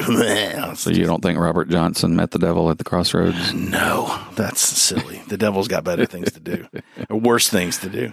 But what I do believe is that people who have these supernatural gifts, that God and His great ability to give us gifts to use for His glory, He certainly does, but that the devil does have counterfeits, and that there are people who, while they didn't sign a contract with the devil, what they have done, maybe consciously, subconsciously, is they have taken whatever gift that they have been given, in whatever supernatural way it was given to them, born with or whatever. You see these prodigies, kids that can do incredible things. So these adult prodigies who take the gift that they have and they use it for unrighteous things. They commit themselves fully to their own fame, which is idolatry. They commit themselves fully to their own recognition, their own wealth, to their, even building for themselves a legacy. And that is all idolatry. They have in a way sold their soul to the devil so that they can enjoy the benefits of their gift in this life. But then when this life is over, they go and stand in front of Jesus with whatever gift they had. And then He says to them, "What did you do with what I gave you?" There's a story about this in the Bible, God having given gifts to someone. And, this one guy essentially selfishly hiding it, keeping it for himself rather than using it to bless the master. And Jesus is going to say to these people, "I gave you these gifts. You had this incredible ability to fill in the blank here. What did you do with it?" "Well, I became super famous and now the world knew my name and they sang my songs." And Jesus is like, "Yeah, that was really precious. But what did you do? What did you do with it?" And their ultimate answer will be, "Not a thing. I didn't do anything with it. I buried it." I mean, publicly, it would have seemed as if I was amazing. But when you stand in front of Jesus, when I stand in front of Jesus, everything that I have accomplished here that wasn't for Him is going to seem really small, very insignificant. And do you think they'll have to answer one day? Oh, I know they will. For being given those talents and not using them. Yeah, absolutely. In a way that was constructive. Can you imagine what it will be like to be some of these people, again, maybe some that we've talked about today, who, having experienced incredible, we'll say, fame in this life, when they stand in front of the Creator of everything and have Him say, "What did you do with what I gave you?" And them say, "I used it for myself because I wanted wealth and fame for the 2 years I was alive." No, thank you, Melba. Don't want to have that conversation. No, sir. I want to, whatever it is that He has given me, I want to bring it back to Him and say, "I did all that I could to use it for your glory, and you were kind to bless me with it. Thank you. But I just wanted you to be glorified. It's good to be home, Jesus." And then have Him welcome me home and say, "Well, you've done well." He talks about this good and faithful servant. I gave you what I gave you, and you did what you could with it. Well done. Do you think He'll do the same thing with those who maybe aren't as talented but have talents in other areas? Yeah, it's so wonderful that it's a wonderful and it's a shame. We we just celebrate sort of the big, that's the wrong word. We celebrate types of talents, more public talents, like we've talked, singing, music, not production. What is a stinking word? The talents that people have that are on public display, where, you get to stand in the crowd and the crowd sees and hears what you're doing or looks at what you've done and they celebrate it. So that's what we all do. It's just natural. But everybody there are people right now they just are going to disagree with me, which it makes me a little sad because they can't see their own. But we all have gifts and talents. Some of you right now listening have talents that, and I feel like you probably do know you have them, but you downplay them because nobody else ever talks about them. To listen, to care, to see, to hear, to do the things that we do that are maybe more on the down low. I mean, there's just, there's so few people that get up in front of people. So few people get recognized in a crowd because there's not, the need for that is relatively limited. So what we need, the talent that we need in the world, worldwide, is for people who can serve and encourage and help and help heal, and just to do all the things that everybody that we know does. Those are all important talents. God, I don't feel like Jesus is going to say to any of us, well, I gave you a big one. This was a special talent that you had. I think they're all special.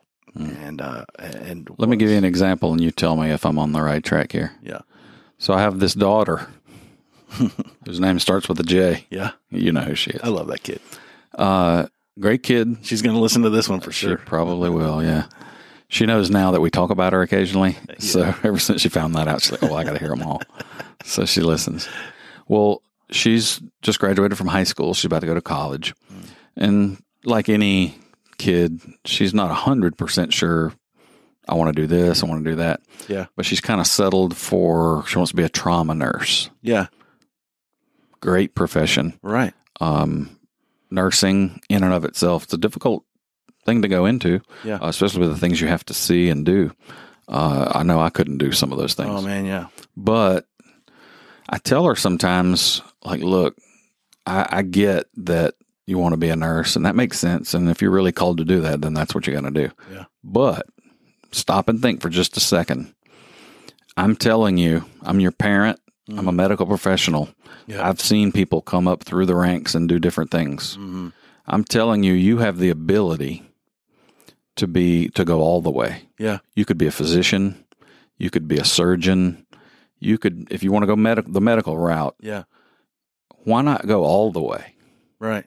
And do it all and be the one at the head of the table. Mm-hmm. You have enough talent to do it. Yeah. And I would tell to be honest, almost any nursing student is this way. If you can get through nursing school, keep going. You can get through pharmacy school, right? You can do medicine. It's the same thing. Mm-hmm. So anyway, So I encourage her to consider being a physician rather than a nurse. Nothing wrong with being a nurse. Don't get me wrong. Obviously, not what I'm saying. Sure, but if you have the talent to go further and to have an impact on more lives, or to as a physician, you might have the opportunity to cure someone of a disease or to do research on diseases and cure them and things like that. It just seems to me that if you settle for nursing just because you don't want to go to school for 3 more years, are you really doing what God's calling you to do? Or because there's a line there that you don't want to cross. I want my daughter to be happy. Mm-hmm. It's not the most important thing. And I've come to recognize that as I've gotten older, but it is important. Yeah. You don't want to go into a job that you just despise. Right. I don't want her to do that. Yeah. I think probably the term that you just used, it's the make or break term, is the settle. So I know right now that there are nurses, ladies and gentlemen who are nurses that are a part of Coast Life Church and who knew, this is what I am called to do. I am called to do this because of the requirements, the responsibilities, the sort of hands-on, interpersonal, the healing. This is going to sound too ethereal, but the healing touch that nurses alone have, because of the way in which they have to interact or must interact with all of their patients. They just knew that this is what they were called to. And so if sometimes what people will do is, I think they'll kind of do the opposite of what you described. Like God has said, this is where I want you to go, and this is what I want you to do.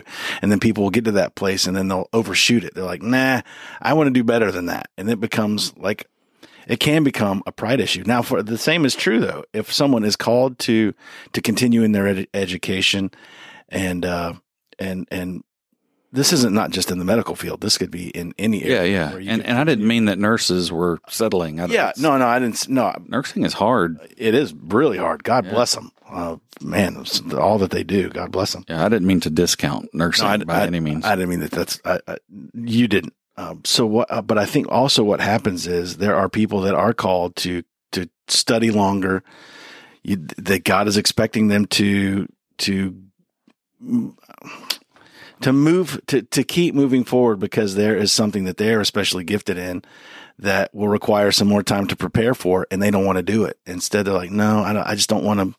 I don't want to spend the time, the effort, the money, whatever it is. And so they'll stop short of their calling. And I mean, that could be a person that God has said, I want you to make your life and career in ministry, nursing, and they don't do it. They don't even go, they don't go that far. He could say, I want you to, there's even the sort of the different, I don't understand all the letters, but there's like LPN and RN and some other N and the nurse practitioner and all that. And the key is, God, where do you want me to go? And what do you want me to do when I get there? Go to that place and do the thing that He's called you to do. So if your daughter, who starts with J, and, who has just graduated, and our good friend who starts with B, who their lives are so completely intertwined. It's amazing to me. They're such good friends and sweet girls. But whatever it is that God has called them and every other person to do, your son, the other son that starts with J, and the other one that starts with J, whatever it is that God has called them to do, I think it's important. And me, whatever He's called all of us to do, that we say, this is God's goal for me. This is what He wants me to do. And if I don't follow Him obediently into that place, I'm going to be uncomfortable. I'm going to be dissatisfied. And if I try to stretch out beyond what He's called me to, then I'm going to be uncomfortable and I'm going to be dissatisfied. And so I think that is the key. Like, God, where can we get so wound up with this life. God, where am I supposed to serve you and my fellow man in your name? Where is my perfect spot? And then work toward that, and not just be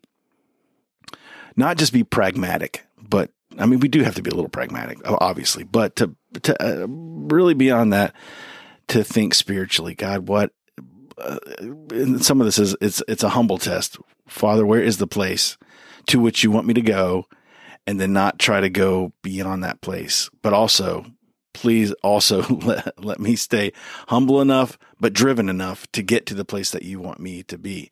So if for young Jay, that spot is being a trauma nurse, then if that's what God has called her to, then she'll get there and she'll do great. And of course she could, in the natural, go on to do anything. Of course she could.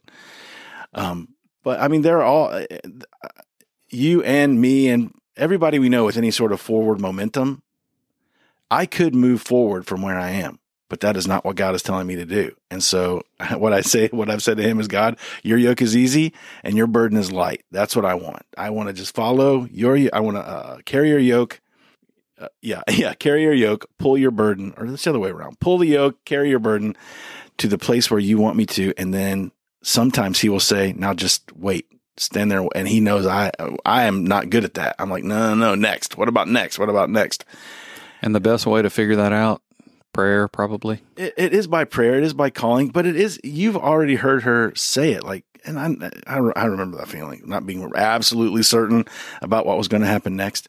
Sometimes the process is the process. You just start taking steps forward. And if I sense this is the way I'm supposed to go, or this is the door that's open, I'm just going to go through that door. I'm going to go that way. And I'm just going to, that is what following God is.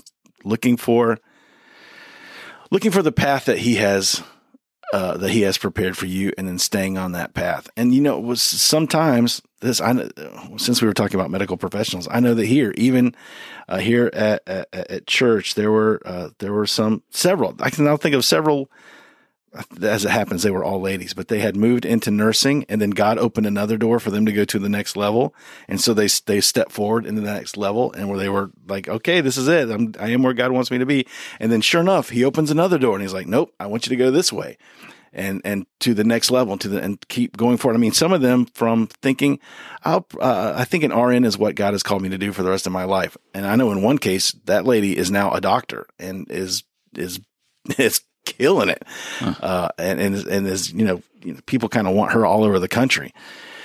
And, so sometimes the process will feel as if it has a very defined, sort of destination, which it does for a while until God says, okay, you've done well here. And then he'll throw a door open. He's like, hey, how about this? That's not quite right. What he does is he throws a door open. He says, hey, this, not how about this, but I think that's what the devil says, right? Yeah. Hey, let me show you what I got. Yeah. The devil will try to, we'll mess with you, but God won't do that. He'll open a door and say, look, this is what I have for you next. Gotcha. And I know he's done that in my life lots of times when I thought, well, maybe this is it. And sometimes I was arrogant. I was like, oh, this is it. And God smacked me down. And then there was other times in humility when I was like, all right, God, what do you want me to do? Smacked me down. Yeah. And other times he opens the door and kindly escorts us into something new, even more glorious. Okay. So moving on a little bit, a couple more things and then we'll be done. You talked about one thing that is certain in this world, and that is change. Mm-hmm. As you quoted in Mark chapter 2, Jesus also spoke of its importance, especially when he is aiming to fix what is broken in us. Yeah. What is it about us that is so resistant to change, even though we know it's for our own good? Yeah. I bet everybody already knows what I'm going to say. It's fear. Something about food? Well, yeah. Well, yeah, fear that we're not going to get enough food. Okay. What happens if I can't afford my next Whopper? But it really is generally fear-based. We don't want things to change because we're afraid of failure. We're afraid of how people are going to perceive us. We're certainly afraid of the unknown. We don't know what's going to happen. And so when things are changing, we recoil from that because we're afraid of how this is going to go wrong. And sometimes, very pessimistic people just expect it to go wrong. As soon as things start to change, there are folk, some of you are with us right now, there are folk who just are certain that this is going to crash and burn. There is no way that this changes. Am I giving off that vibe really loudly? No, you're not that kind of person. He's talking to you. Yes, you're the one. No, I'm not talking to anybody, and shame on you. She does that too. You're not supposed. I can't believe you're crazy. You're gonna edit that right back. You can say anything. We're going to the store to get some milk. She will come up with this craziest scenario about how we all get in a wreck. And what is wrong with you? you? Like, what, lady? If everything he just says makes it into this broadcast, Taryn, I'm sorry he said it, and I don't believe anything that he said is true. She's neurotic sometimes. She'll tell you she knows. You should take some of the own drugs that you sell. Some of the things you sell to people. You're in dangerous ground right now. I'll see what I can come up with. I think I have some aspirin at home.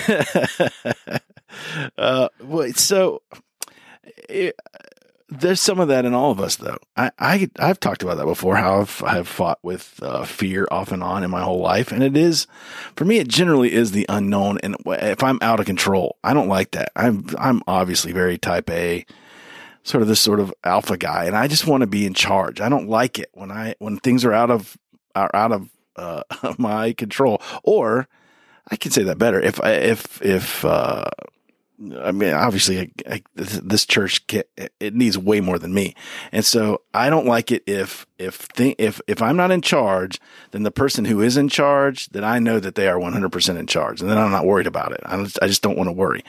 But if things feel a little iffy, I get really uncomfortable because I feel like who's going to hammer that down? So do you get that way after we leave the podcast? Like, will he edit that out? No, I totally trust you. I don't. Okay. That's what I mean. Like, I'm never worried about that, except for what you just said about Taryn. I am worried about you in that area. Might take some of that. But it's not uncommon. It's not unnatural. I mean, I think most people probably don't really, not everybody, but most people don't really love change. Now, people that are really adventurous, man, they can't wait for something to change. They try to make things change, sometimes to their own detriment. They're just like, man, I'm just bored with this. I don't want this to happen. I just want to try something different. They can't wait for things to change. That doesn't really make me nervous. There's something about that I like. I have a friend who said I'd rather try to reel in a wild stallion than beat a horse into doing something. He's like, it's just easier to calm people down than to get them going.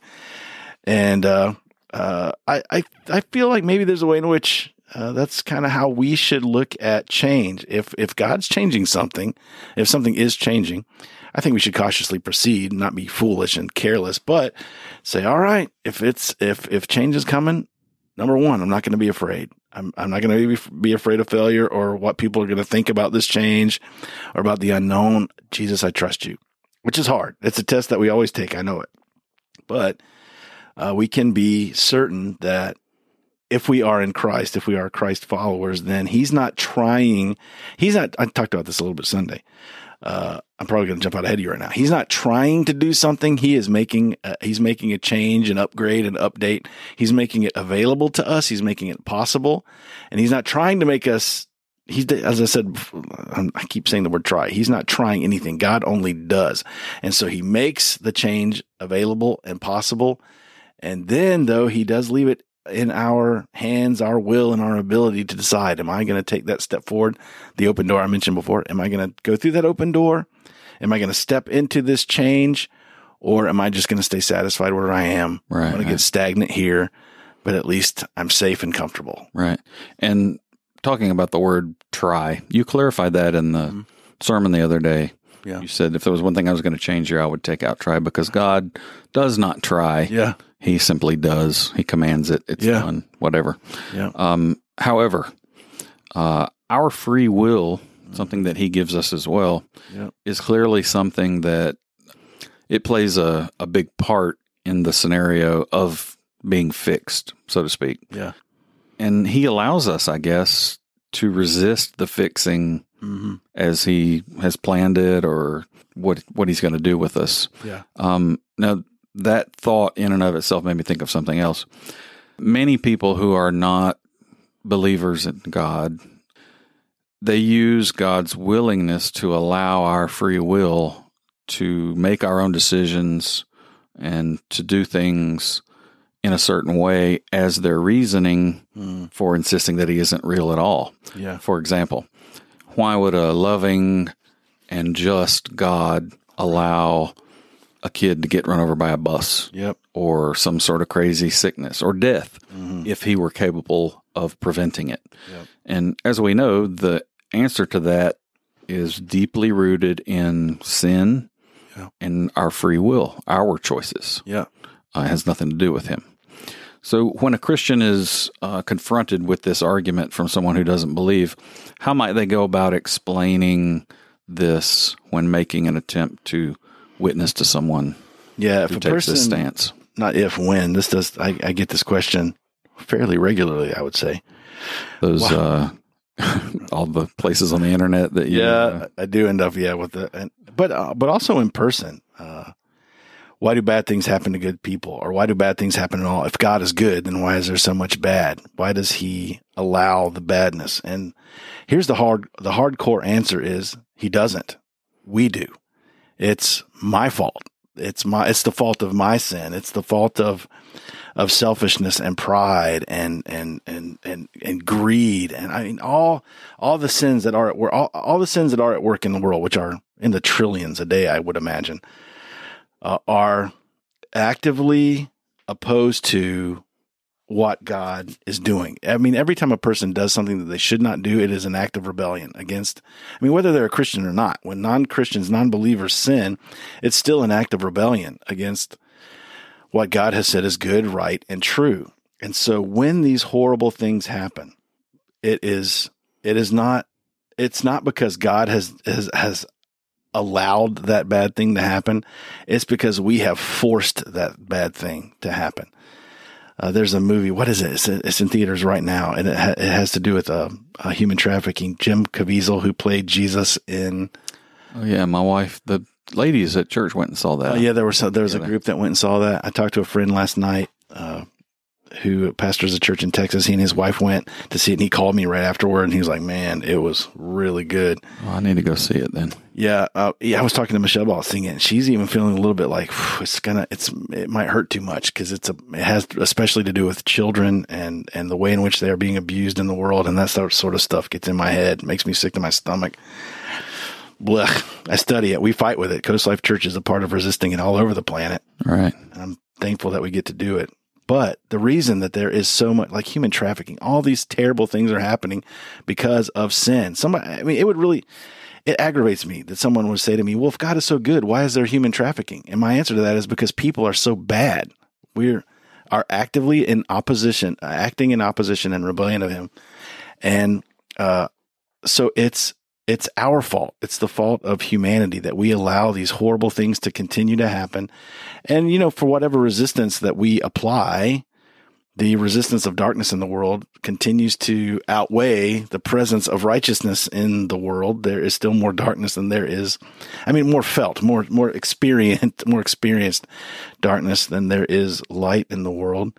And so these terrible things happen. Every bad thing that happens is a product of something somewhere sinful. Someone was breaking the law. Someone was acting out. Someone was doing something they should not do. And there's an adverse reaction to that, sometimes immediate. The scarier bit for a non-believer is that all of these sins, all these terrible things are going to be paid for, that God does not allow sin to go unpunished. For we who are Christians, Jesus bore the weight of that punishment. He did it for us. For everybody else, they got to pay for it themselves, and we'll spend eternity trying to do that, and we'll never be able to pay for the sin because the price of sin is actually a life, and so they will have to spend their eternity with trying to pay off sin with their own life. That is why the answer to the question is why does God allow bad things to happen? The reason to that is he's not allowing it. In truth, the perfection of his plan is anticipating him requiring payment for all of it. Every bad thing is going to have a payment required, and that it is us doing it. Again, when somebody asks me that question, I'm like, well, tell me, when's the last time you did something you shouldn't have done? Tell me truthfully, when's the last time you sinned? And it will invariably be, well, today, or yesterday. When's the last time you did something that was wrong? Even if you're not a Christian, right and wrong. When's the last time you did something that was wrong? And maybe they'll hem on a day, a week ago. Man, it's been a month, whatever. So that misdeed, missed the mark, that missing of the mark, that's what sin is. Perfection is the call, and sin is when we miss perfection. So when a person sins, it just adds to the problem. I pile my sins on top of the big, dark mass of grossness in the world that is sin. And it's this disgusting sort of organism that just bleeds out. This is a really gross picture, but it bleeds out sin. It bleeds out its own vile spiritual, anti-Christ essence just all around the world all the time. And so spiritual diarrhea. Yeah. Well, man, boy, that is a really good picture of what it is. That is what sin does. We just feel like, well, we talked about profanity weeks ago. Well, I just said one bad word. No big deal. Yes, it is a big deal. When I sin, when I rebel, when I do what God has told me not to do, I say, Jesus, forgive me. I'm sorry. And he says, I do forgive you. My blood covers that. But as I also said back then, that sin propagates. It immediately attaches itself to every other sinful thing that's been done. And it's like throwing gasoline on a fire. And so that's a little more grossness, a little more sin, a little more rebellion that just oozes around the world. And the product of that is other lies, other deceptions, human trafficking, murder. It's all connected. It's all one big gross stench pile of vile behavior that even as I am forgiven for it and no longer responsible for it, someone else is affected by it. Isn't that something that when I'm driving, if I give somebody else the finger, I wouldn't do the number one sign. Yeah. If I tell them they're number one, and immediately, were I to do that, I would be like, oh, that was so stupid. Jesus, I'm sorry. I know that you're here and I really misrepresented you. And I've got a Coast Life sticker on the back of my car. And oh man, please forgive me for that. You know what he does? He forgives it. But that guy driving down the road, he's got the angst. I've given it to him. Right. I've now created a problem. And what's he going to now go home? Perhaps, I don't know who that guy is, or take it out on his kids, yell at his kids, kick his dog. I mean, and so the sin, I'm free of it. I am immediately, because of my repentance and because of Jesus' graciousness, I'm free of it. But he's gone on and, I knew that's how Christians were. I saw his Coast Life Church sticker and that dude gave me the finger and he's going to scream at his kids and hate church. And well, you don't think about it. You don't think about it that way, but yeah, it propagates. Sin is a monster. And we think like just a little sin, like there's tiny sins. No such thing. This is why God doesn't differentiate in the type of sin. That's right. Because the outcome is vile. Yeah, all for all of them. Lie, cheat, steal, murder. All right. Same. One last question. So is there a limit on the number of fixed requests that God gives us? One time the disciples asked Jesus, how many times do we have to forgive somebody that has done us wrong? Like, what is the number of times, Lord, that I can tolerate and forgive someone talking bad to me, someone stealing from me? What is it? What's the perfect number of times? And Jesus said 490, because what they said was 7 times. Like, what if somebody treats me bad 7 times? That'd be pretty amazing if I forgave them 7 times. And Jesus responds to them, and I imagine kind of with a smirk. He's like, 7 times? Come on.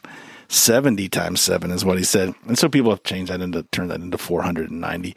But Jesus responds to them, and 7 is perfection. So it represents perfection. So what Jesus said is, there is no end to the number of times that we must forgive. And so we have to think, well, Jesus, why did you say that? And what he was saying to them and what he is saying to us is that he never runs out of fix requests. That was your question. How many times do we have fix me requests? Yeah. How many times can we go to God and say, I need you to fix this? Yeah. Thankfully, the answer is unlimited. It's unlimited. When Jesus said back to his disciples, when they said to him, how many times do we have to forgive? His answer to them was, it's perfection times perfection. There is no, it's perfection times 10 times perfection. And he said there is no end to the number of times he expects us to forgive, because there is no number of times that he will not forgive us. I'm going to draw this out of Lamentations. This is Jesus speaking through the prophet Jeremiah in a book that we now call Lamentations. Lamentations 3:22 and 23 says that the steadfast love of the Lord never ceases. And if you were to read all the chapters, everything around this, Jeremiah, as he was writing this, it's called it's Lamentations because he is lamenting the punishment that his nation is going through, his own struggles, all that he has endured, which has been very tough. Jeremiah's life was very, very hard. And in the middle of his lament, though, he says, I am comforted by this one. That's a paraphrase, but he essentially says, I am comforted in the middle of all my aggravation, pain, and angst by this, that the steadfast, solid, secure, unquestionable love of the Lord, and really what he called him by name, the steadfast love of Yahweh never stops, that you can't find the end of it, that he is always love. Then he said his mercies never come to an end, that he is merciful, and then he is merciful again, and then he is merciful again. And Jeremiah is writing at a time about a God whom everybody was afraid of, that God was in his wrath in these days in Jeremiah's life, and was expressing that wrath on to and through the nation of Israel. But Jeremiah said, still, even as we are being punished, his mercy never comes to an end. He said to them all the time, if you will just repent, would you morons just stop doing what you're doing and repent, you would find forgiveness, because his mercies never come to an end. There's never a time that God will not show me mercy. He wants. Is that the literal translation? Morons? Yeah, that's the Hebrew word is I can't do it. I don't even know what the Hebrew word is, if there even is one. But yeah, he was saying to them, if you just please stop what you're doing and repent, he'll forgive you because his mercies never end. There is no number of times that we have to ask for him to fix us. There's no terminal number. It goes on and on and on. He then says they are new every morning, every day. When I wake up, I'm waking up into a new day where God's mercies, his willingness to forgive me is available to me. And then he finally says, great is your faithfulness. God, you are so worthy of me putting my faith in you that I recognize it again. Your mercies are brand new every day. You'll forgive me every day. You'll forgive me every time. You'll fix me over and over again. As many times as I screw me up, you will fix me. Thank you, Lord. Thank you. That was true for Jeremiah. It was true for the nation of Israel. It's true for me. It's true for Joe. It's true for the United States of America on this great 4th of July. What we need most has already been extended to us in Christ, and that is the ability to be forgiven and fixed and made whole. And it's a shame that we waste it.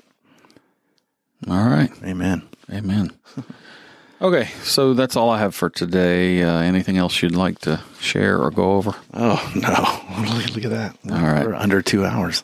So with that, we'll close out this episode by reminding everyone that we'd love to see you at Coast Life Church this weekend. We have 2 services for your viewing pleasure, one at 9 a.m. and another at 10:30. We are located in the Knight Nonprofit Center on Seaway Road in Gulfport. We do provide free nursery and childcare to those parents who wish to enjoy the services unencumbered. We'll also have coffee, juice, snacks for those who would like to partake. Sometimes we even provide this whitish carbohydrate-like substance and some grape juice, but I don't know that we'll have that this Sunday. Communion. It's coming up pretty soon, though. Oh, not this Sunday, but soon. Excellent. Anyway, if you're not able to attend in person, we would love for you to join us online via Facebook Live, YouTube, the Coast Life Church app, or the Coast Life Church website. Am I leaving something out? For some reason, I feel like there's 5 ways to watch online, but I'm only stating 4 of them. Did you say Facebook? I did. Well, there's Facebook, the platform, YouTube, the Church Coast Life Church website, and the app. Yeah, I don't think there's another one. Okay. Here's one other thing. Baptism, July 30th. If you've not been baptized, go to the church app or the church website, find events, and sign up. Oh. Baptism, following Jesus, as part of the Christian walk. July 30th. Yeah. Do they warm that water? It is warm. Yeah. Okay. Yeah. I got you. Just seems cold when they get out. I'm like, yeah, the room is cold, but the water is, well, it's lukewarm. Oh. Yeah, I mean, it's not like it's not bubbling or anything. Yeah. Okay. If anyone has any questions or comments or even a topic you'd like us to address on the podcast, please leave us a message on the church Facebook site. I'll review everything before we go on each week and present any questions you may have for Pastor D that appear there. Or if you have a question that you'd rather ask anonymously, then just check the podcast notes for my email address and you can send your question or comment there. We'd like to remind you to check out Polk's Drugs in Biloxi, Ocean Springs for any of your medication requirements or Free Biscuit Friday. I'm going to go get some of that. Biscuits are only at the Biloxi location, however, not Ocean Springs. Yeah, Ocean Springs. Also, we would love to advertise your business here on the podcast, especially if you are a member of Coast Life Church. All it takes is a tiny donation to the building fund. So if you are interested in advertising or even just throwing somebody a shout out or a thank you or whatever, just let us know and we'll get you going with that. And literally, we'll take like $1 or $5, whatever you think is best is fine. Don't tell people. But whatever you got. Hello, everyone. Sorry for the interruption there. Just to let you know what happened, we had a big lightning strike or something outside, and the power to the building went off. I'm actually back at home now where the power is working, so let's finish this. So as we were praying, Heavenly Father, thank you for the day and the blessings of it. Lord, thank you for allowing us to come here and do this podcast.